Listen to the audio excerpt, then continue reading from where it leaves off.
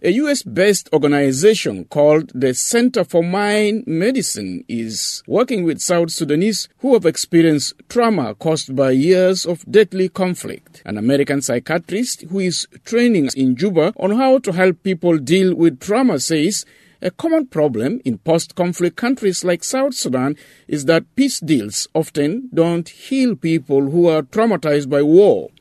Winnie Chirino has more for VOA from Juba. Breathe in as we raise our arms like this, all the way up, and then breathe out and let the thoughts go. That's James Samuel Gordon, a top expert in trauma healing, describing to Juba residents the kind of exercises one can perform to ease stress. In a large Juba hotel conference room, participants shared experiences of the atrocities they witnessed from 2013 to 2016 and how those memories have affected their lives. Juba resident Nyanachek Padiek, a mother of two, says she was born, raised and married in wartime. She says before she started attending trauma healing sessions, she always thought of the past which made her feel sick. Padiek says after attending her second trauma healing training class, she believes she is beginning to heal. What I experienced on my age, on my younger time, also my kids has also experienced. It's all about war, killing, dying, running.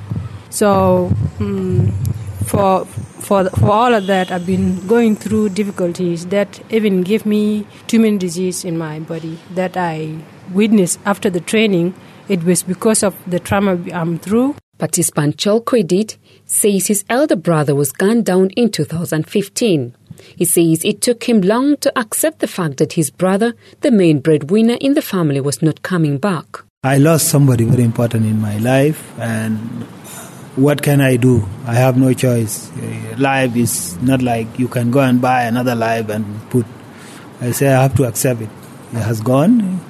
And we have to pick it where he has left us. And I took courage, and we have to console our mother because she was a very old woman and she loved my brother so much. And I try to talk to her. They take it easy. We are here. He has gone. And we'll do whatever that we can do on his behalf. That's how we deal with it.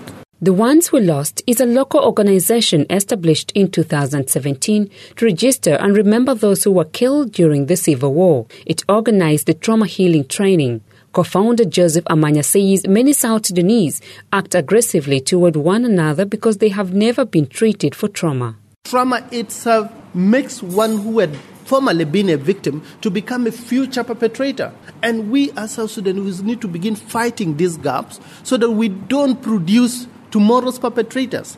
Daniel Akau, a father of three, his son was killed in the wave of violence that erupted in Juba of July 2016 between government and rebel forces around the presidential palace. He says he often thinks about how worried his children were at the time, which left him traumatized. There are a number of traumatizing experiences that I've been going through, but sometimes I did not know how to handle them.